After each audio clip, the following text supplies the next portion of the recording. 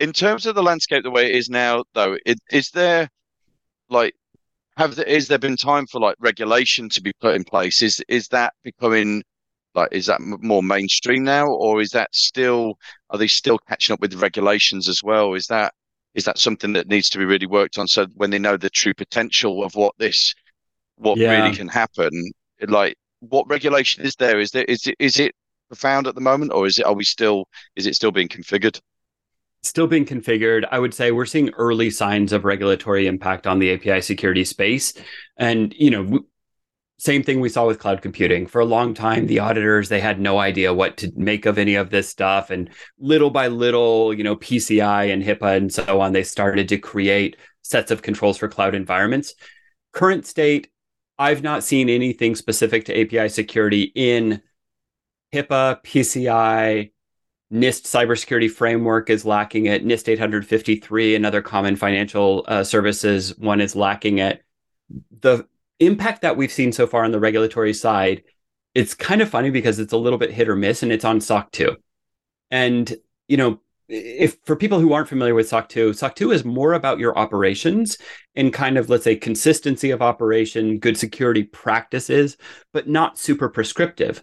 But one part of SOC 2 is a penetration test and some ongoing penetration testing of, let's say, external applications that your company owns or services that you run and so on. And so it's a little bit down to how good your pen testers are right now as to whether they actually pull APIs in scope or not. We've seen some, yes, but I'd say that's, kind of 1 in 10 maybe at this point who have started to recognize that there is like a real attack surface, there is real risk of data exposure and so on relative to APIs. So very early days of this, I would say. And that's another scary fact in this that the regulation isn't catching up yet, but I'm assuming it will do. And with It like will. companies like yourselves, like oh, bringing bringing this more like out of the shadows and into like the real like the mainstream, whether it be enterprise or whether it be main like the middle level companies. I think that can only be a good thing that we get more and more visibility over this and understanding from it.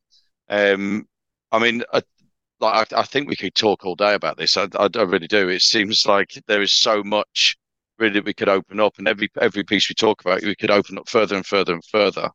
Um, in terms of like as a almost like a conclusion to this, where like I suppose I mean it's the question everybody asks, but like where is this going? What do you think? Like, what do the next 2 or 3 years like are going to bring to us from like an API and or almost I suppose it's a full cybersecurity way, but where do you find like the cloud? Where are we going to go now for the next maybe 2 or 3 years? What do you think is Yeah. going to be the future? Look, I think I came to this from cloud security. And I Mhm. came to this from kind of the evolution of watching how customers used cloud over time. And what we saw was kind of, and I'm rewinding, I know, taking a tangent, but I promise we'll get there. What we saw in like the early days was people operated cloud environments very much like they operate data centers. And then they start their cloud kind of, let's call it the cloud maturity journey. And they start to get a little bit better and they realize, oh, there's a lot of value if I get out of the business of managing my database servers and so on. And so they move things to RDS or other kind of database as a service offerings. And then, they get one level wiser again and they realize, wow, actually, like there's a lot of power in this kind of ephemeral compute architecture.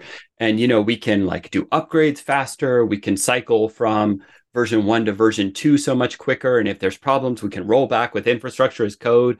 And they embrace all those things that we hear talked about. And, those buzzwords that do end up actually being useful once you've understood them properly and can kind of implement a process around them. And then what we see at the end of that is, they get to a point where they're like, actually, virtual machines are kind of terrible. They're really just the equivalent of servers, but I still have to manage them like servers. I've got to install agents and patch them and blah, blah, blah, blah, blah. And actually, there's no benefit from that. Really, I just want like a compute infrastructure to run my application. And so they kind of get to that point and then they realize containers are better. They realize serverless is better for other use cases.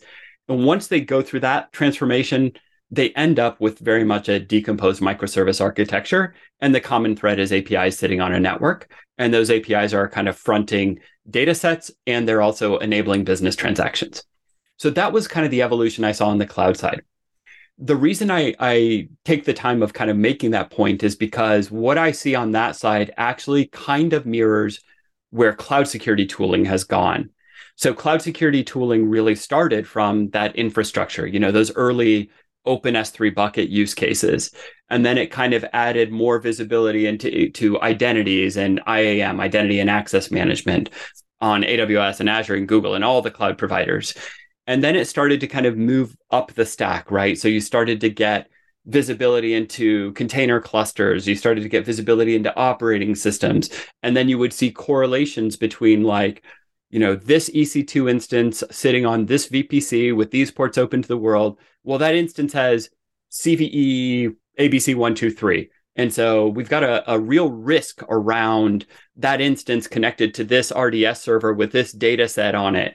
And you start to see these levels of correlation that are pretty new to cloud security, honestly. It's really been about the last kind of 2.5, 3-ish years that started to be a thing.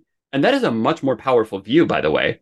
Because if we think about that initial assessment where I've just got so much inventory and then I get a checklist of things that are wrongly configured, well, that's a lot of work, and it's also hard to contextualize. But when I have that kind of full contextual view of, this instance, this vulnerability connected to this data set because of these open ports, et cetera, now I can really understand risk. And what I think is going to happen is that, it continues to kind of come together. And I think APIs become the layer on top of that because they are the outwardly exposed thing. And so you're going to see APIs on top of that stack. This API with this core authentication protocol connects to this workload that has this data set. And you'll again have, a better contextualized risk quantification model that you can use to improve your overall security for the organization. I do think we're in the early days of that, by the way. I think we're kind of, I don't know, 1.5, 2-ish years away from that all kind of coming together in one consumable stack. But that's where I think it's going to turn. And I do think, we saw at RSA, for instance, a number of people that I saw talking about kind of the combination of cloud security and application security, bringing those two constructs together. You see a lot of this kind of consolidation because I think that context is so critical. We've all got more security problems in our organizations than we care to admit. And, when you can contextualize them, you can kind of make an assessment as to what's really super high risk that needs to be taken care of ASAP and what's okay, one step below that, and let me go put out the burning fires first. That's what I see, really. Well, I think that it does seem logical that we start to compact, we start to build, like you said, add in extra layers onto the stack to give that more context into the data. Clearly we're so data abundant, and it's just becoming, as we become more and more savvy with what's there. I think obviously it's going to go that way as you say. But like I said, we could talk about this. I'm sure we could talk about this all day. But It's been an absolute pleasure to have had you on, Jeremy, and we really do appreciate your time and your expertise.